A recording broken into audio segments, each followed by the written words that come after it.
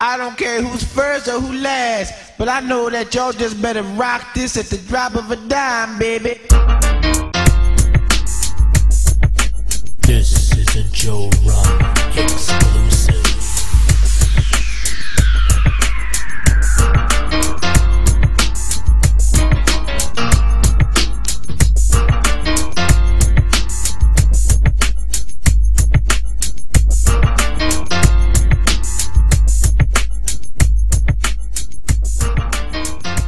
Welcome to the Football Cypher here on Football Game Plan Podcast Network. I'm Emory Hunt, the czar of the playbook, and you can follow me on Twitter at FBallGamePlan. I'm joined, as always, with my fellow analysts, Chris James, Gene Clemens, Teron Davenport, and Brandon Howard. You can follow Chris on Twitter at CJFlorida9, Gene at Gene Clemens, Teron at TDavenport_NFL, and Brandon at BHoward_81. Make sure to subscribe to the Football Game Plan Podcast on iTunes and leave us a 5-star rating. And that's where you can find all of our many different shows. You can also find them archived on our website at footballgameplan.com/podcast. And finally, don't forget to check out and subscribe to the Football Game Plan Network on YouTube, located at youtube.com/footballgameplan. If you're not familiar to what a rap cipher is, it's a crowd that forms in freestyle raps as they pass the mic around. Well, it's the same thing here, except there won't be any rapping going on. We'll just pass the mic around and keep the football takes flowing. And we're kicking off our NFL team previews in the Cypher. And in this episode, we'll take a look at the Atlanta Falcons and some of our biggest questions heading into the 2017 season. Teron, go ahead on and kick this one off. Yeah, for me, it's always interesting how a coach can leave one team and go to another organization and carry over the mindset, the mentality. So that being said, Dan Quinn with the Falcons, is he building the same kind of fast defense that he orchestrated with the Seahawks in Seattle? I think you can definitely, see what he's trying to do there. You see what he did in the draft, picked up McKinley there out of UCLA. And you can see with Vic Beasley and his progression and what he was able to do. I really like this defense. They're able to kind of just pin their ears back and get after it. And they're aggressive. And I definitely see that kind of transformation is going to take more time. I think Vic Beasley is the only one that's he's there right now, and he could be a member of the Legion of Boom right now. Like, he's the only one. But as time goes on, and you also have Neal and what he's doing in the secondary. Like, what he was able to do last year was phenomenal. They need another safety, in there. I think that was kind of exposed during the Super Bowl.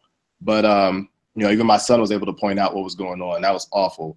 But I really think that this defense has a bright future. I think that Dan Quinn has a blueprint, for what he'd like to do. And it's definitely what Seattle, was in the past. And I think that is what they're going to be able to do in the future. 100%. I have literally never seen a copy job. This could almost be Xerox, what he's trying to do. Right. Bringing in guys like Vic Beasley, bringing in an effort player like Takk McKinley. These guys are Seattle Seahawks players. And then on the linebacker level, he's taking guys out of a program that has traditionally moved guys who were former safeties to linebacker, and that is LSU. He's taking every LSU linebacker. He drafted Duke Riley this year. Deion Jones balled out as a rookie. He's got fast flow guys who can be in pass packages. They can play against the run. And then the Keanu Neal pick was literally, let's see who plays like Cam Chancellor, or at least tries to. And it was Keanu Neal. So he has fully tried to recreate the Seattle Seahawks defense down in A-Town. I like his aggressive approach because that mindset kind of permeates throughout the rest of the defense. So you're going to get a Vic Beasley and a Grady Jarrett to step up and play like they did in college at Clemson, actually. Deion Jones is an outstanding linebacker that people just thought, oh, he's too small to play. But he put him right in the middle, and he balled out as a rookie. I'm not as high on Duke Riley or Takk McKinley. I think they're effort guys that don't make a lot of plays. But I do like that he went after Devontae Casey in the secondary. And this is a dude that has elite-level ball skills. And he can play safety or he can play corner. Joined now with a guy like Keanu Neal and Robert Alford, who has ball skills. So, yeah, that along with the fact that they had that mentality of we're going to attack, we're going to get after you, going to make plays, we're going to hit you, we're going to impose our will. Yeah, he's definitely trying to build that same Seattle Seahawks defense down there in Atlanta. he's definitely trying, and you have to admire him for trying. But when have you ever seen a team be able to duplicate the success of a particular unit somewhere else to the level of that same unit? I haven't seen it. I'm not as impressed with this Atlanta defense. I thought that they were opportunistic last year, but I thought a lot of those opportunities came on a lot of mistakes, not necessarily because they made them happen, but because other teams let them happen, or other teams made mistakes that they shouldn't make. I point to games where they just got absolutely annihilated in that defense. You didn't see that from the Legion of Boom and that Seattle defense in their hay. And so I don't know. I mean, will they all of a sudden think that they're better than what they really were last year because of the success that they had last year? I can't quite say it. And the NFC South has a weird way of humbling teams once they win that division. Outside of Carolina winning it, a couple years in a row. So we'll see what happens. I'm not ready to say that this defense is the next coming, though. Well, I think personnel-wise, what Dan Quinn has done as far as the pieces he's adding, I think he's definitely trying to do it. I really like Deion Jones. I like the linebackers that they have there. They're athletic. Devondre Campbell as well. So it's interesting how they're matching up the Jones and Campbell. Campbell's a taller guy, similar to the mold of KJ Wright. And then you got Deion Jones, a guy who could run and hit and track down any ball carrier, similar to a Bobby Wagner. So I definitely see the parallel. That's why I asked that question. So I think they're trying to do it. I mean, obviously they're not going to be able to do the same thing as the Seahawks did, because that defense, let's face it, is one of the best units to ever see a football field. So it's going to be hard to duplicate it exactly, but you could definitely see the making of it. Absolutely. And, with the question I have, I'm going to stay on the defensive side of the ball. When I look at a guy like Vic Beasley, he's a player. When he came out in the draft, I said, this guy's got something special. I really liked him as a prospect. I liked him better than I liked Myles Garrett. I'm not trying to pick on Myles Garrett. This is the second show I bring him up. But I wasn't as impressed with Myles Garrett as I was with Vic Beasley as a prospect. I know people on Twitter, laughed at that when I said that, but, Vic Beasley is a talented player. And he showed you this past year what he was. So with that said, do you all believe that he is a top 5 pass rusher in the NFL right now? Well, let me just address anyone who gave me any crap about Vic Beasley being better than Myles Garrett. Vic Beasley is a far superior football player to Myles Garrett. Myles Garrett is an impressive specimen at 6'5", 270 pounds, being able to run as fast as he does, even though he looks goofy doing it. He's not a good football player yet. Talk about it. Now back to Vic Beasley. When Vic Beasley was coming out, I think I had him as my 3rd ranked player that year. I liked the fact that he went back to school, even though he had a good junior year, and improved on his technique and became a superior pass rusher. In his first year in Atlanta, it was getting used to doing all the other stuff, holding up against the run and what they try to do with him, moving him back to linebacker, then back up to rush in, and finally realizing this guy rushes the passer. And you saw what happened last year. Didn't he lead the NFL in sacks this past season? Yep. So absolutely, he can be a top 5 pass rusher in the NFL in this upcoming season, because last year he was the number 1 pass rusher in the NFL from a statistical standpoint. And in one of the earlier podcasts, we asked about Jadeveon Clowney. See, guys like Vic Beasley are the reason that a Jadeveon Clowney won't be in that top 5 to 10 discussion, not because he doesn't have the talent to, because other guys are ascending as well. Mm-hmm. Yeah, I would say he is, because he has a great sense of timing. When you need the play to happen, he's there to make the play. And he did that at Clemson. He did it for the Atlanta Falcons. I remember a lot of these bloggers and these draft guys were ready to call him a bust his rookie season. But it's amazing how guys just automatically assume a guy can't play when it's not necessarily the truth when he was hurt his whole rookie season.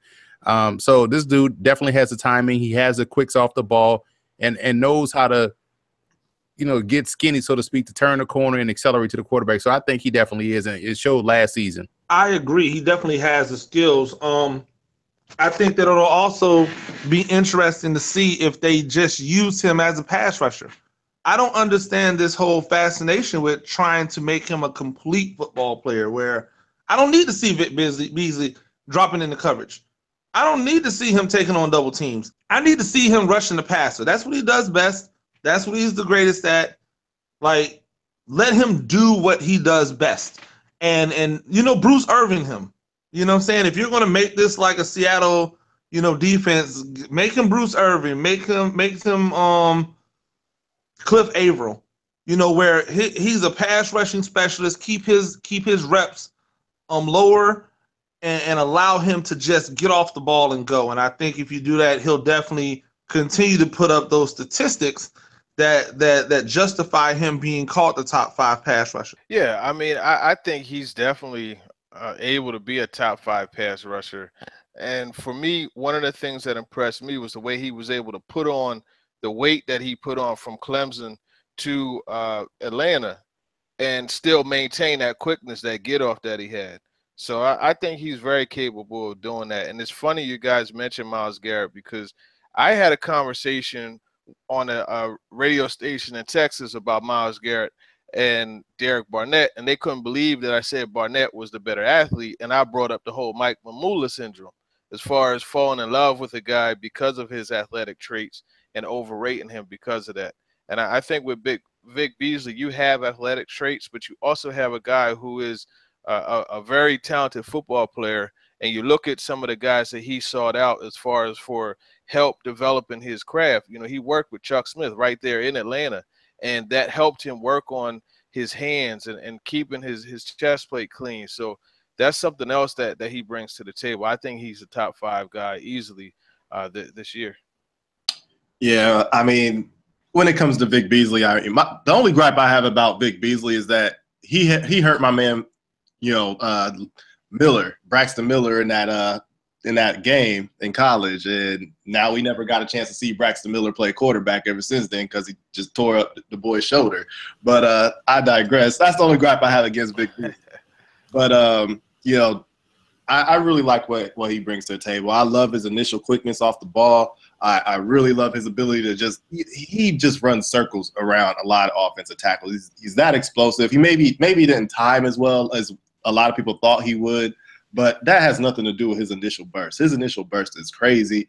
He's gotten much better with his hands, knowing how to, just get around things, and his hand placement is way better than it had been when he was in college. Chris mentioned that he stayed the extra year to refine his craft, to get better at those things. And then, setting the edge and doing, things in the run game and all that, I understand. I understand, you want to see a guy that's complete.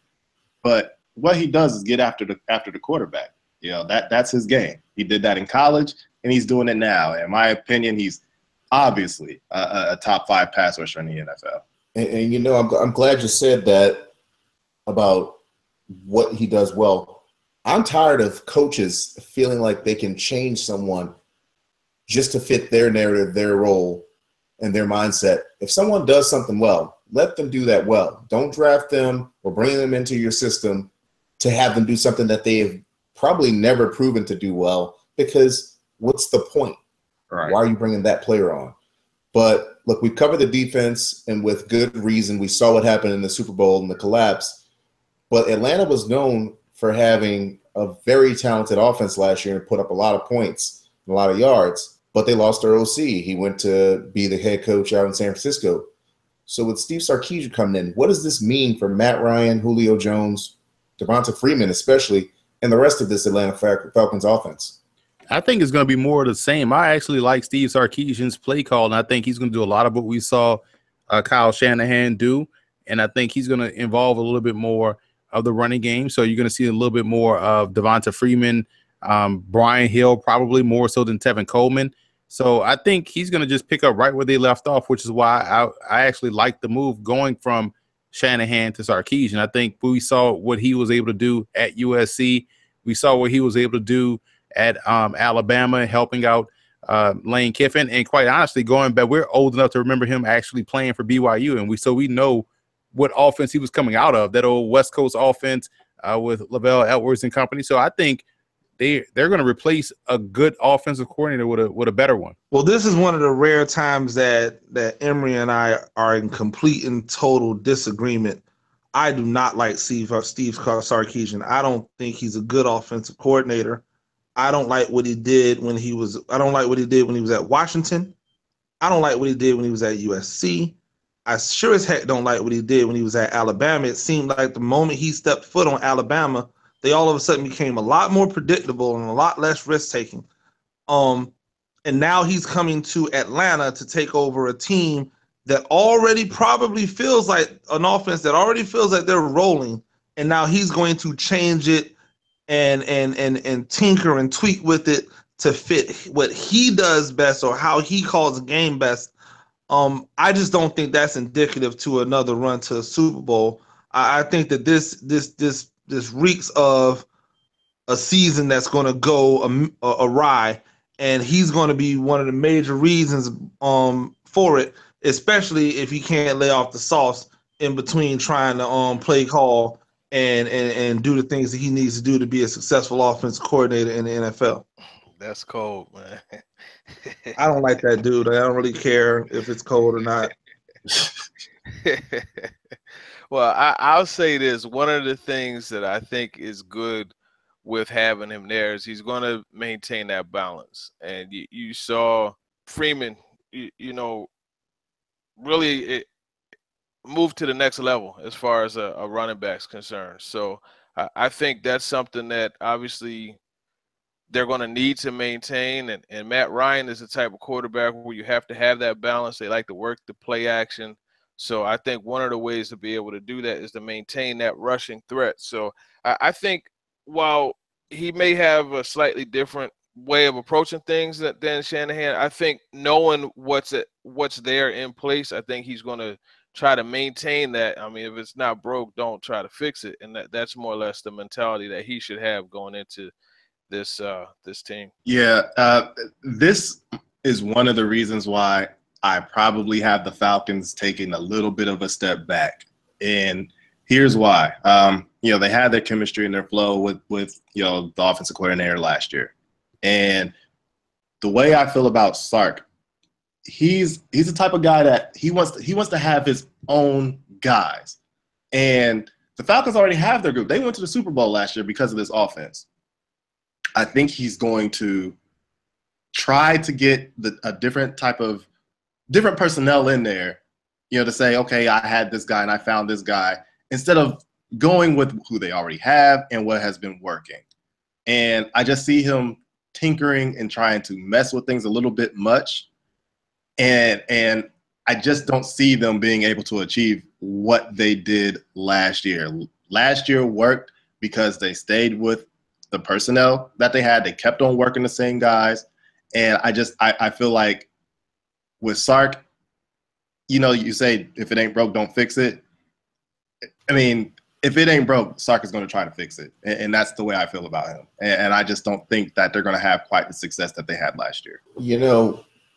This should be a great fit because of the way the roster is constructed, even bringing on an additional running back. I think it should do wonders for Devonta Freeman. Bringing in Brian Hill as the number 2 back would be great, and Tevin Coleman being more of a gadget player. We know my opinion of Tevin Coleman as a true every down running back. The only negative that I see, because, again, I think they're going to run the ball, be consistent. It's going to mirror kind of what Kyle Shanahan did to some extent. The negative that I can see with this and why they do take a step back is there's no one to really police him, because Dan Quinn is a defensive-minded coach. Sometimes when you bring in a guy who is trying to prove himself, who's coming off of having all these issues with not only alcoholism, but also of feeling like he's better than, almost like a Chip Kelly mindset. Right. They can be a detriment because they feel like no one can question what they're doing. So I'm hoping that Sark's able to rein that in, and if he is, this can be a great offense. But I think there will be a small bit of that which will not allow this offense to completely take off like it should. Nice back and forth on differing opinions on that particular topic. I want to ask, what position group do you feel as though got better for Atlanta in the offseason? Because again, this team went to the Super Bowl. So what do you think they got better at in the offseason? I think they got better on the pass rush. I mean, how could they have not? They've added guys who are hustlers, guys who are relentless to the ball, but also the guys that they had, some of those guys are so young, they're still improving. So you have, as we've already spoken about ad nauseum, your Vic Beasley's, who's just going to get better and better at what he does and what he should be doing the best. I think that pass rush is going to be one that's difficult to get by. And as long as they're holding up in the secondary, I think they're going to have a lot of success. Yeah, I'm going to say their front four is where, or their front seven actually is where I think they made the most improvement. Your first round pick, Takk McKinley, is obviously a guy that'll help you out in your pass rush. Their big free agent signing was Dontari Poe. And then also the selection of Duke Riley, a linebacker that I like coming out of LSU. So I think those three alone are solid additions to that front seven unit. So that's where they got better in my book. But I definitely don't think selecting Damontae Kazee should be something that is bypassed, because he's definitely a player as well. So I want to see how they use him. I was surprised when I popped on. I saw him on the depth chart at the safety position. So that's going to be interesting seeing that whole dynamic play out during the preseason. Yeah, I'm going to say, I like what you said, Teron, the front seven, but I'm just going to reduce it to their front four. I really like, what those guys are able to do. You bring in Dontari Poe. I wasn't a huge fan of Duke Riley because I didn't feel like he got off blocks well enough. But his ability to flow to the football is outstanding. And I feel like that if that front is able to kind of keep him clean a little bit, he'll be able to have the desired effect on that defense. So, I think that, like you said, TD, that front seven is great. But I think that the addition of Dontari Poe does help this defense a great deal. I'm going to be extremely finite, and one literal position and one player got better. The addition of Damontae Kazee, because Brian Poole playing in their nickel was a problem last year. Disaster. So having them replace him is going to be a huge benefit to this defense. I actually like that pick with the KZ selection, because he's the guy that has the ball skills that you look for. He can find the football. But I'm going to go on the other side of the ball. I think they got better at tight end. Austin Hooper is going to be the starter now this year. Eric Saubert, they drafted this season. I think that's a potent 1-2 combination. We saw him down at the East-West Shrine game, and now they have a trio with Levine Tololo as well. So I think they're better at tight end. We'll see how that works out moving forward. And they got better at backup quarterback, because I'm a big fan of Alec Torgerson. I think he's already better than Matt Sims. They're going to probably keep Matt Schaub around because they like older guys being backups, even though they're trash. And although Torgerson is better than him, I think they got better at the backup quarterback spot and also at tight end. I'm excited to see the Falcons tight ends this season. I love the Hooper addition, Emory. I think he can be a real weapon for them. And somebody that, that their quarterback can really rely on. And really, when we start talking about the quarterback, we talk about Matt Ryan and his, I don't want to say breakout year, but definitely his best year as a pro. But now he goes into a new season with a new offensive coordinator. And I just wonder, does his offensive production return to the Matt Ryan that we've grown to know over his career, or does he continue to be this guy that he elevated himself to last year? That's a good question. I think when you look at Matt Ryan this year, I think you're going to see a guy who's going to regress a bit on the interception side of things. I think he's going to turn the football over a little more like he's done in the past. And I really think last year was a bit of an anomaly for him. At this point, it's hard to see a guy just suddenly turn around and become someone who consistently is going to put up these type of numbers that he put up this past year. So I think he's going to fall back in this new scheme, and that's pretty much my standpoint on that. Yeah, when it comes to Matt Ryan, I mean, he's just never been a guy that is consistent, that will give you the same thing year in and year out. And he's a bit enigmatic in that way. He's just very difficult to understand why you just don't see a steady progression. It's 2 steps forward, then 2 steps back, and I don't get it. But now you also bring on top of that, and not to any fault of his own and not to any fault of the organization's own, the offensive coordinator has moved on. Now you bring in Sark. And I think that as a result, and then you've got Julio Jones, who I love. I've been a big fan of Julio Jones for quite some time. Even coming out in the draft, thought he was an outstanding receiver, even though he had some issues with drops. I liked him, but at the same time, the kid, he just has difficulty staying healthy. And I don't think you're going to be able to rely on him. And I think as a result of all those things with the offensive coordinator, and then now Julio Jones still trying to get back in the mix, I think that he kind of falls off a bit this year. Just by definition of the fact that he had his best, he was the NFL MVP last year. And this is a guy who's never been in an NFL MVP conversation. So, of course, he's going to regress more towards the mean. He's not going to have a 38 touchdown, 7 interception season again. His biggest bugaboo in his entire career, because in my opinion, he's been pretty consistent from the following perspective. This guy is the worst player in the NFL inside the 5 when it comes to throwing interceptions. I've never seen a guy who doesn't throw interceptions in the middle of the field just decide to throw the ball to the other team. And in his MVP season, he became the first guy to throw a pick 2, trying to go up by 3 points, and he just throw it away. Nope, I'm trying to fit this in here, and Eric Berry is going to take advantage of my weak arm and return it for 2 points and end up winning the game by 1. Absurd. So he's going to regress more towards the mean. He's going to become that guy, 23 touchdowns, probably 12 interceptions, maybe 11. He's still going to have that bugaboo attached to him because every season he's had at least 1 interception when he's inside the 5-yard line, and that's with Julio Jones on his team. Unacceptable. Yeah, I think you touched on it a little bit, Chris. Matt Ryan is consistent in his inconsistency because every year he has made the Pro Bowl. The following year, he has regressed. And so last season, not only did he make the Pro Bowl, he was an All-Pro MVP, putting up the best numbers of his career. But on average, he throws maybe 12 to 14 interceptions a season and maybe 25 to 28 touchdowns.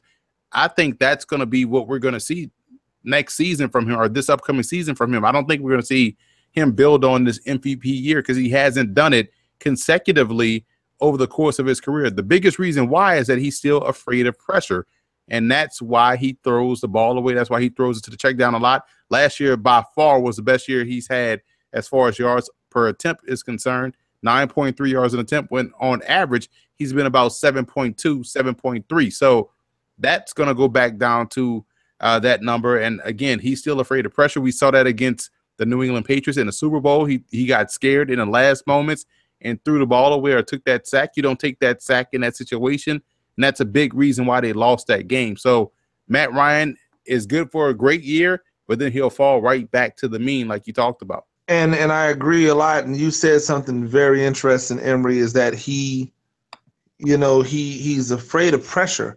But it's more than just pressure on the football field. It's pressure off the football field. Now he has to live up to this hype. He has to live up to people believing that he's a top 5 quarterback. And it's going to make him want to or try to do more. At the same time, you're going to have Steve Sarkisian trying to prove that he can be a competent NFL coordinator, and B, that he is probably in line for another head coaching position somewhere. So he's going to be trying to make it all about him, while Matt Ryan's going to be trying to hold up to this new standard of his. I mean, think about it. His career has been a 2.5 to 1 touchdown to interception ratio, and now all of a sudden he has a 5.5 to 1 interception ratio. I mean, that is a ridiculous jump for 1 year, and I just don't see how you sustain something like that, especially with your influx in coordinators. And so I definitely see him regressing, and because he's going to regress back to his mean, I think it'll actually make him look worse.